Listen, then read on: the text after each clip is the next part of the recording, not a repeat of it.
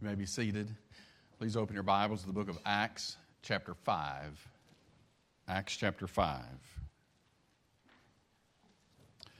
As we're going along through the early part of the book of Acts, if you have taken the time to read in the book of Acts, you have seen a lot of things that we haven't really discussed or covered, and that's pretty obvious that time will not allow that, but our series title is Retro Church, and the whole point is, learning from the original church, some of the things that we need to learn to be the kind of church that God wants us to be. I think a lot of times our focus is off. Many times we look at this meeting right here as the full and complete objective of our church, and it is an important part. I tell you, I couldn't do without meeting together with God's people, and I just need the time to shake your hand and pat you on the back and get the same, and just the encouragement that comes from God's people. You can't do without that. We need that, and I don't know how people survive who call themselves Christians, believers, and they just don't go to church. It really makes me wonder what's going on with them, because we need this. We need each other. But really our objective as a church is far more than just this precious time we spend together. This is irreplaceable. This is something that we need, we must have as believers, but it doesn't stop there.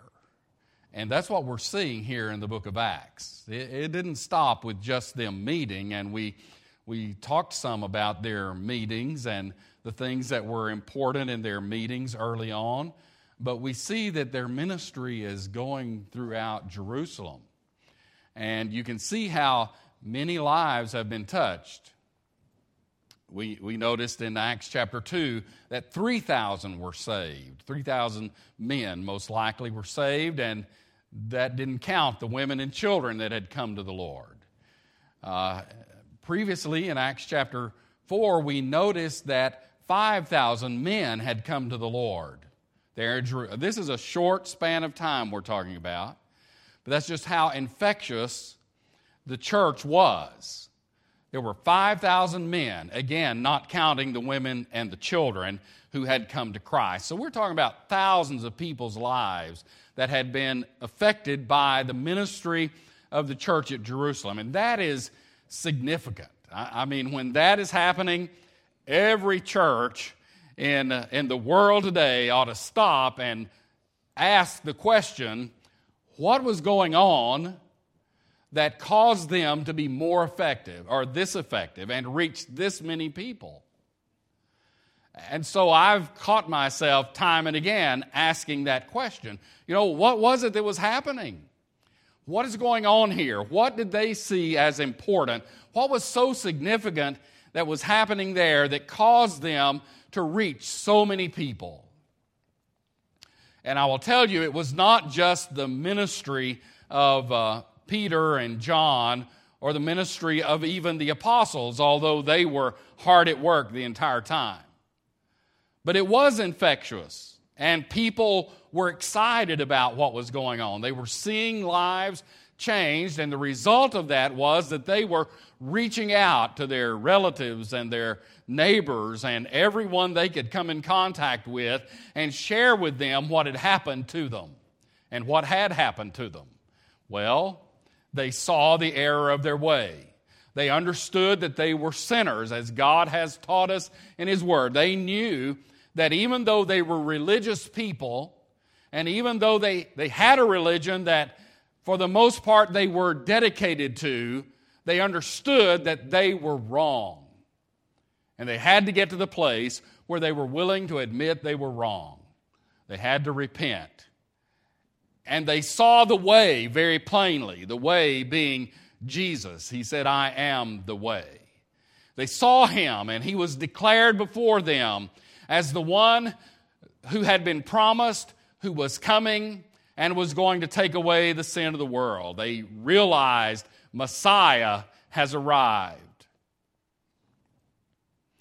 And they made the choice, the commitment to follow him.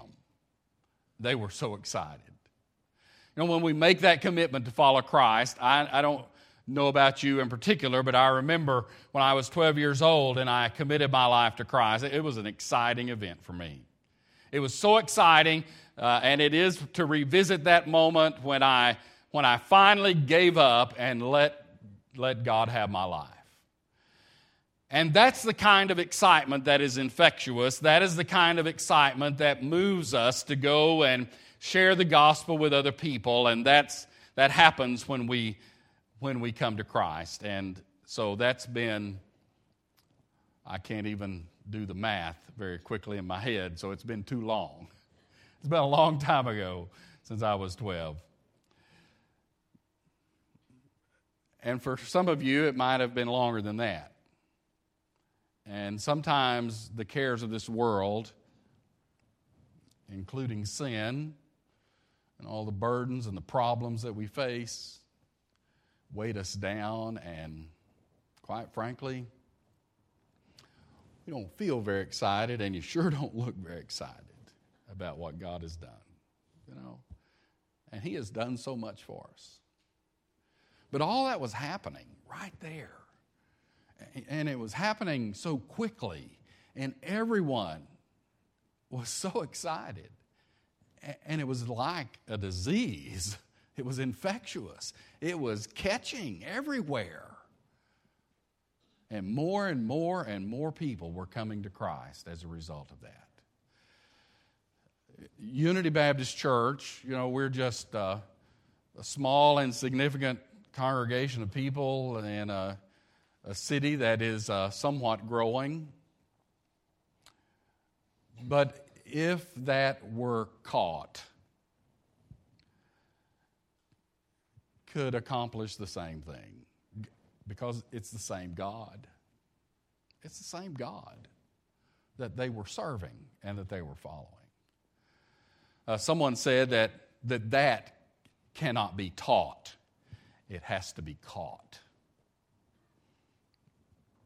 You know, the excitement is something that you can't express verbally to people and them get it. And it comes from an individual having an encounter with the living God. And that's what they were having. Major encounters, one after the other. They were seeing God at work, and they were understanding who he was, and they were changed by it, and they were changing their world. Today I want to talk to you about 3 necessary elements in being effective in our Jerusalem.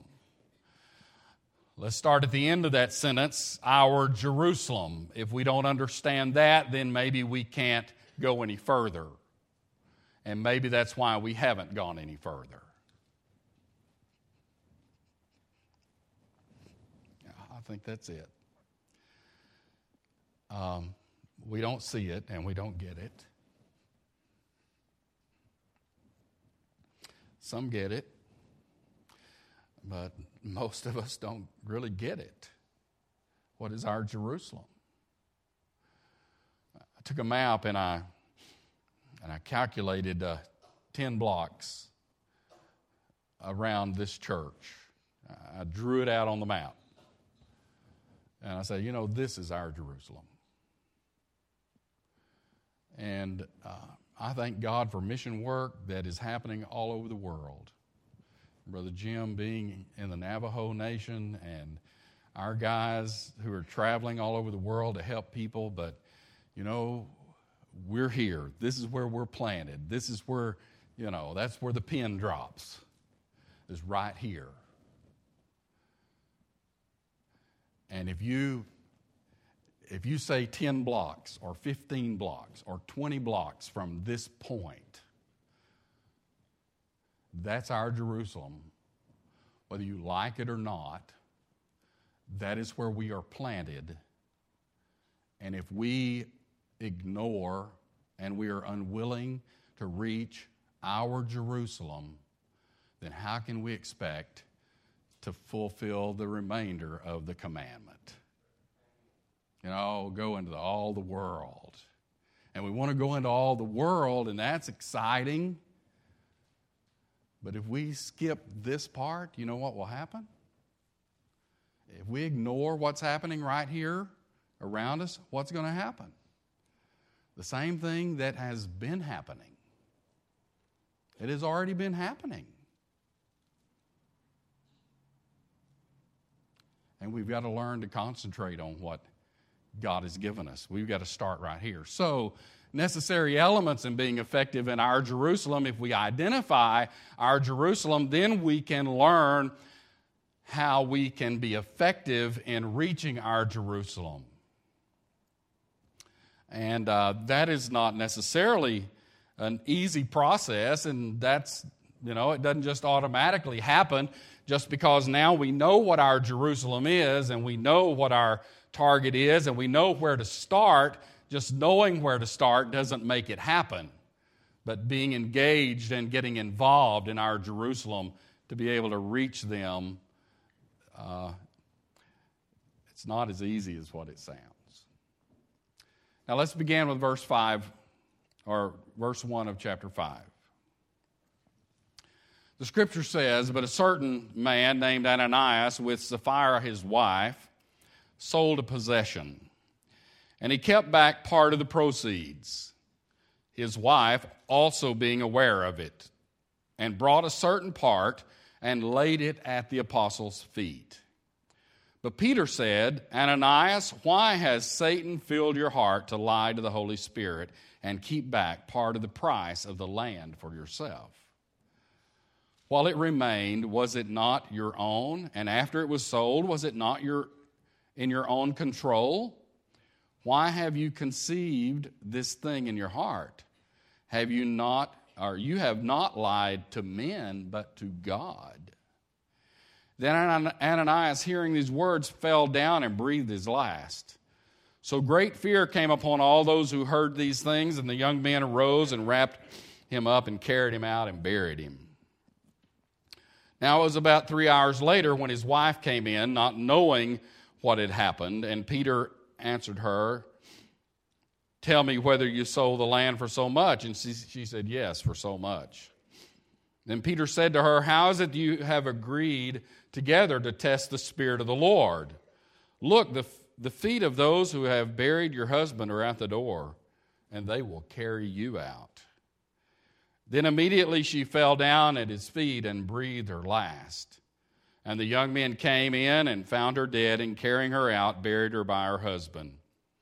So great fear came upon all the church and upon all who heard these things." Wow. You say, well, how does that relate to our Jerusalem?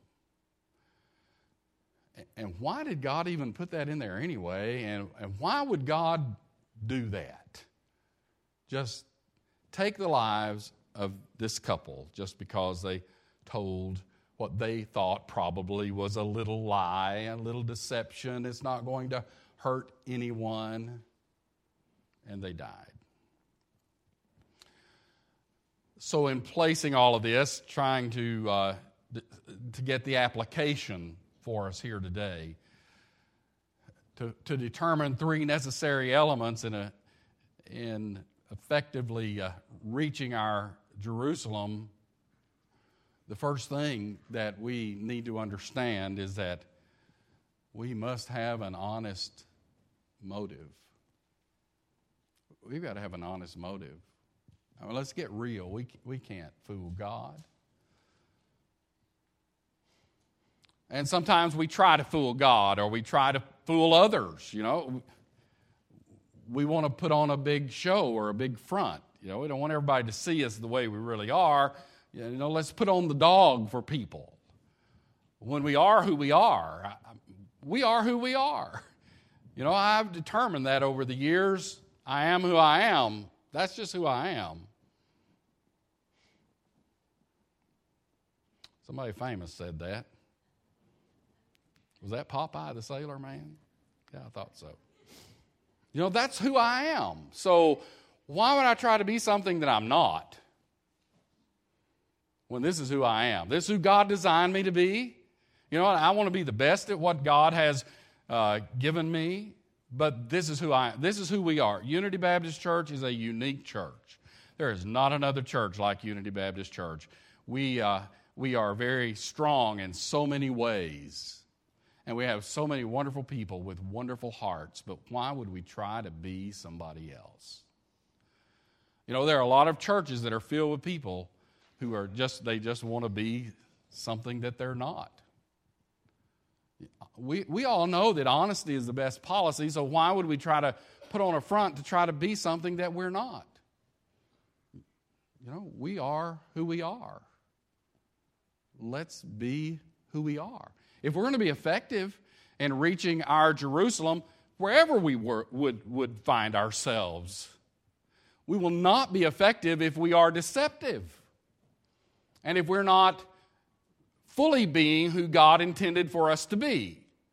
Because what God sees and what God intends for us is, no doubt, most of the time different than what the world is wanting to see. And a lot of times we are more interested in fulfilling what the Lord or what the world wants us to be than the concern we are about what the Lord wants. We're just so interested in doing the will of the world. You know, the way we look, the way we dress, the way we act, all of this, a lot of times, is governed not by what God says, but by what the world says. It is so important that we understand that we've just got to be honest. And I think when you look at the ministry of the Apostle Paul, you see a man he was so honest, it hurts. He said, Christ Jesus came to the world to save sinners, of whom I am chief. Now, we look at him and we think, you know, I was one of the greatest missionaries, one of the greatest men that ever lived. We sing his praises to a point. We know he was a human. But he looked at himself and he said, you know, this is just who I am. And I even persecuted the church. I'm nobody. We look here at the story of Ananias and Sapphira, and it is not a story that we would like to emulate, but we understand that they were not honest with God or with people. Peter said, you know, it's not that you were dishonest with people, it was that you were dishonest with God. That's the problem. You were lying to the Holy Spirit. You were even deceiving yourselves. So this honest motive is something that is very, very important. Now, we don't know their motive, okay? That's something we all need to learn today if we don't already understand that. We don't know people's motives. You don't know my motive. I don't know your motive. I don't know why you do what you do. You don't know why I do what I do. Sometimes we can try to figure it out and maybe we're close, but let me tell you somebody who does know our motives, and that is God. He's looking through the facade. He knows what's in here. He knows. He knows why we're here today. You know, we might think, well, you know, they did this because they were greedy, or they did this because they wanted to look just as spiritual as everyone else because there was a trend going. You know, there were several people who had sold all of their possessions and had given all of their money to the church. So they wanted to look like everybody else. Maybe it was fear. Maybe they thought, you know, we can't exist if we give all of this. Well, God didn't ever tell them to give it all to begin with. They just said, you know, we're giving it all. And they didn't. They lied. So whatever their motive was, I'm not really sure what was going on there, but the fact is they lied to God. It's important that we check our motive, because you can't fool God. You can't fool God. You can fool people. You can fool me. But you cannot fool God. God sees you through and through, and He knows everything that is going on, and He knows every thought that is in your heart and in your mind. And so why would you try to fool Him? There are people who rob God. They want everybody to think that they're on the same page with everyone else and just as spiritual and committed as everyone else, while all along they're pocketing their tithes or their time for selfish reasons. So you can fool me, you can fool the people, but you can't fool God. It's important that we come clean with God. Why do we go to church? I think that probably a lot of people go to church. I'm not sure, but probably, and their whole thinking is, I just want to get something out of it for myself. I hope I get something from it. And church was never designed for that. Have you ever left and thought, I didn't get a thing? Church is all about giving. Church is about you coming to this place and you giving everything. Now, true, you're going to be blessed when you give, but if you just came here to get and you're like, God, just fill me for my weekly filling, God wants you here to give. You give adoration and praise and worship to Him. You give encouragement and strength to those around you. It is a place of service. It is why we come together, to serve one another. One of the reasons we struggle with this honesty, we struggle with this motive, is because of the way we came here. Jeremiah 17 says, the heart is deceitful above all things and desperately wicked. Who can know it? I, the Lord, search the heart. I test the mind, even to give every man according to his ways, according to the fruit of his doings. And we're reminded that God is looking and God knows, and God wants more than anything for us to fully understand our own motive, why we're doing what we're doing. If we can find a pure motive in all of this, and we're doing this for the right reason, God is going to honor that. I have no trouble in believing that whatsoever. So if we're going to be effective in reaching our Jerusalem and ministering to our Jerusalem, then our motive must be honest. The second thing I noticed from this chapter, a lesson that we need to learn and why God had used them and blessed them so much, is because they had a mighty partner. They were in a partnership that was extremely bent towards their advantage.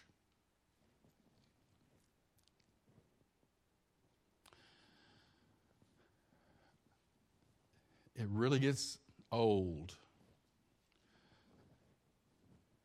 and tiring and futile and pointless and empty and vain when we're doing this by ourselves. If we're just doing church, going through the motions, and it's all on us, and we plan it all out, and we have it all ready, it's all boxed up and ready for Sunday morning or Sunday night, and we're all alone, I tell you, that is an empty, empty feeling. What you find when you read on in this chapter is that they had a partner. They had a partner called the Holy Spirit, God. For us to think that we can be effective in reaching our community on our own is stupidity, actually. For us to think that we can do anything of any eternal value based upon our own ability is ignorance.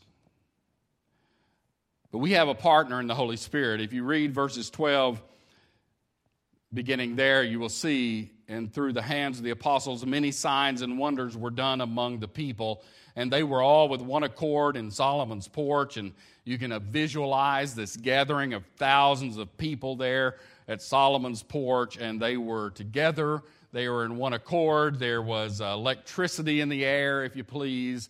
There was excitement all around them. They were impacting their community.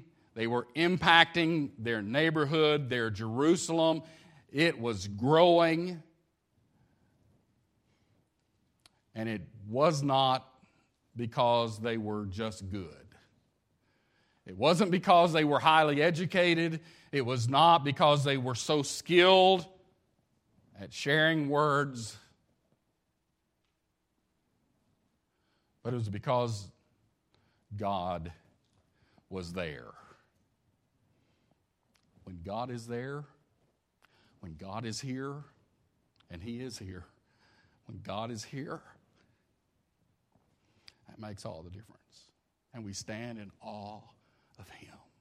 When Isaiah had his vision in the very presence of the Lord, he said, "Woe is me, for I am unclean." When God shows up, it impacts everyone there.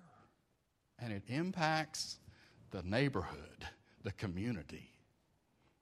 If we are truly a light that is shining in this community, and we are impacting our neighborhood and impacting our community the way God has called us to be impacting them, they're going to see that God is here.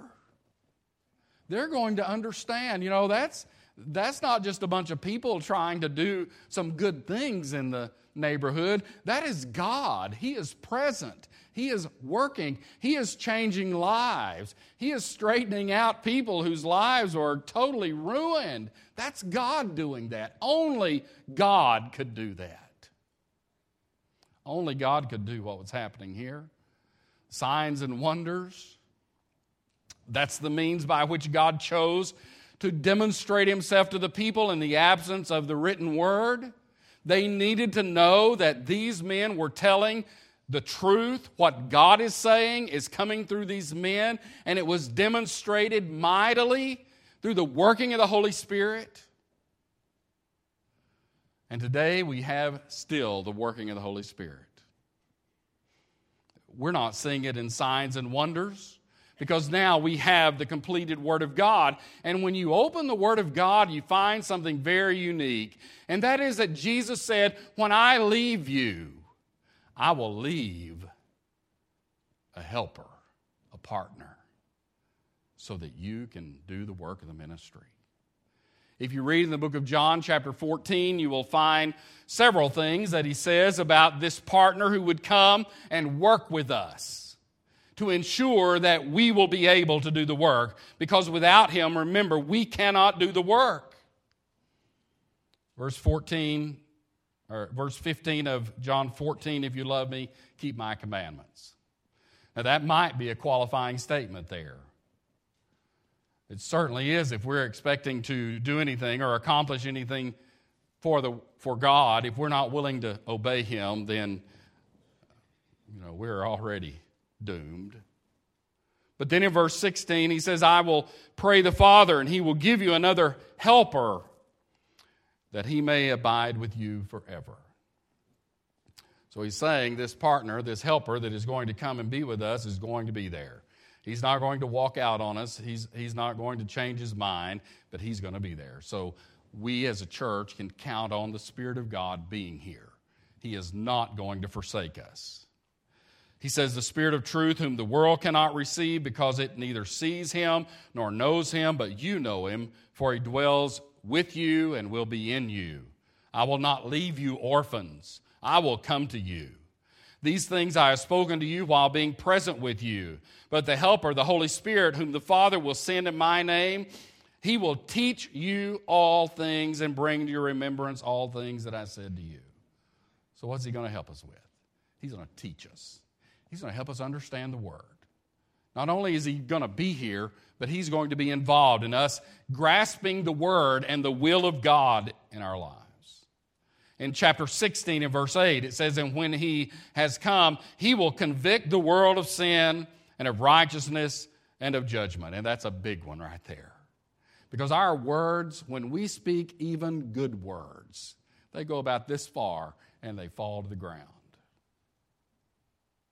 But when the Spirit of God takes the Word of God that you have spoken, the truth and the gospel of Christ that you have spoken, he takes it and he penetrates the hearts of men. We cannot do that. He convicts the world. He convinces them of their need. We have a desperate need for this mighty, all-powerful partner who is our ally, who is our helper, who is our comforter, who is walking with us to accomplish the will of God. He said he will guide you in all truth. He said he will tell you things to come, enlighten our mind. So our effectiveness is not limited to what we can humanly accomplish. We must get that. It doesn't depend on what we can humanly accomplish. If it only depends on what we can humanly accomplish, then we're doomed. That is a significant statement because all too often we are only willing to attempt what is humanly possible. You say, it is impossible for us to reach every person within a 10-block radius of this church. What is impossible with man is possible through God. And yes, that seems impossible. That seems far-fetched. That seems way out there. But when you take into account our partner, the one who is working beside us, the one who is our helper, who can penetrate the heart of humanity, then you understand that it doesn't depend upon our ability to save people or to convert people. But as he said at the beginning, just obey and do what I say and let God do the rest. Finally, the remainder of the chapter, verses 17 through 42, we're not going to read all of that. Time will not allow, but I hope you will take time, and here's what you're going to find. That they had an enduring determination. The reason that I say that is because they had raised a ruckus. Now, they'd already healed this man. We read about that. Silver and gold have I none, but such as I have give I unto you. And they healed the guy, and that stirred up the people. And all these curious people came to Solomon's porch and they started hearing. Now we're reading about thousands and thousands of people who are coming to Christ, and they are now all gathering there, like a loving mob, if you please, gathered around, excited to hear what the apostles are going to say next. And it really rubbed the Jews the wrong way. They did not like that. Because now, these people who were once Jews and giving their tithes to the temple, now their loyalty has just changed. Now they're followers of Jesus. It was not a good thing for them. They were angry, and they wanted to put it to a stop. And so what you're going to find when you began reading here, just notice verse 17. Then the high priest rose up, and all those who were with him, and they were filled with indignation, and laid their hands on the apostles and put them in the common prison. They didn't like it. They didn't like it so much that they arrested them and they put them in prison, and God freed them. Read it. God freed them from prison miraculously. And what did they do? They didn't leave. They didn't say, okay, we give up. They went right back to preaching. They kept on sharing the message. They were determined. They were not going to quit. It didn't matter whether they were put in jail. It didn't matter what the government said to them. It didn't matter what the neighbors said to them. They were going to do what God had told them to do. They were going to be obedient. And so they were. And over again, you will see that happening. Now, where does determination come from? How could they be so determined? How do we get it? I would say it comes from conviction. You've heard people say, I just have strong convictions about that. And to be convicted about something is to being so convinced from the Word of God and the Spirit of God that something is right and necessary that you can't not do it. I am so convicted, I am so convinced that there is nothing that is going to stop me from doing what God has told me to do. That's why they were so determined. And in Hebrews 12:1, it says, "Let us run with endurance the race that is set before us." This is the race that is set before us. And we must run it with endurance. We must not give up, for we shall reap in due season if we don't faint. We must be determined. So you see them over and over again, bumping their heads against a wall, and they just kept coming back. So what did we learn from this chapter? We learned, first of all, that it's got to start right here with the right kind of motive. From our church, we've got to have the right motive. Individually, we need the right motive. We've got to have it. If we're going to be the kind of church that God wants us to be, it's time for all of us to check our motive and ask ourselves the question, why? Why do I want to be a member? Why do I want to serve in this church? Why am I here? Why?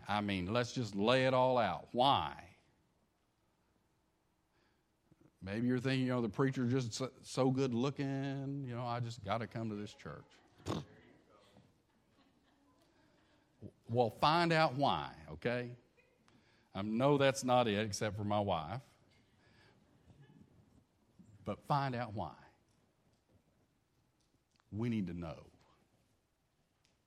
And when our motive is right, and we're here for all the right reasons, then understand that we have a mighty partner. That we're not in it alone, and He's going to see us through. And be so convinced and convicted about what God has called us to do, there is nothing that is going to stop us from reaching our Jerusalem. God help us to have that kind of conviction. Let's pray together. Father, we need You desperately because we know that without You, we are already washed up, finished, it's done. But with You, there is no limit and no end to what can be accomplished. Examine our hearts and examine our motives, and Father, we just pray that our motives are pure and right. That we're not trying to pull the wool over anyone's eyes or be what we're not, that we are just Your servants, and that's why we're here, and we want to serve, and we want to make an impact for You, and we want to make a difference in our community and all over the world because we love You. And I pray, Father, that You will strengthen us all, that we can have the fortitude to stand up and do what is right in Your eyes. Thank You again for loving us. We pray in Jesus' name.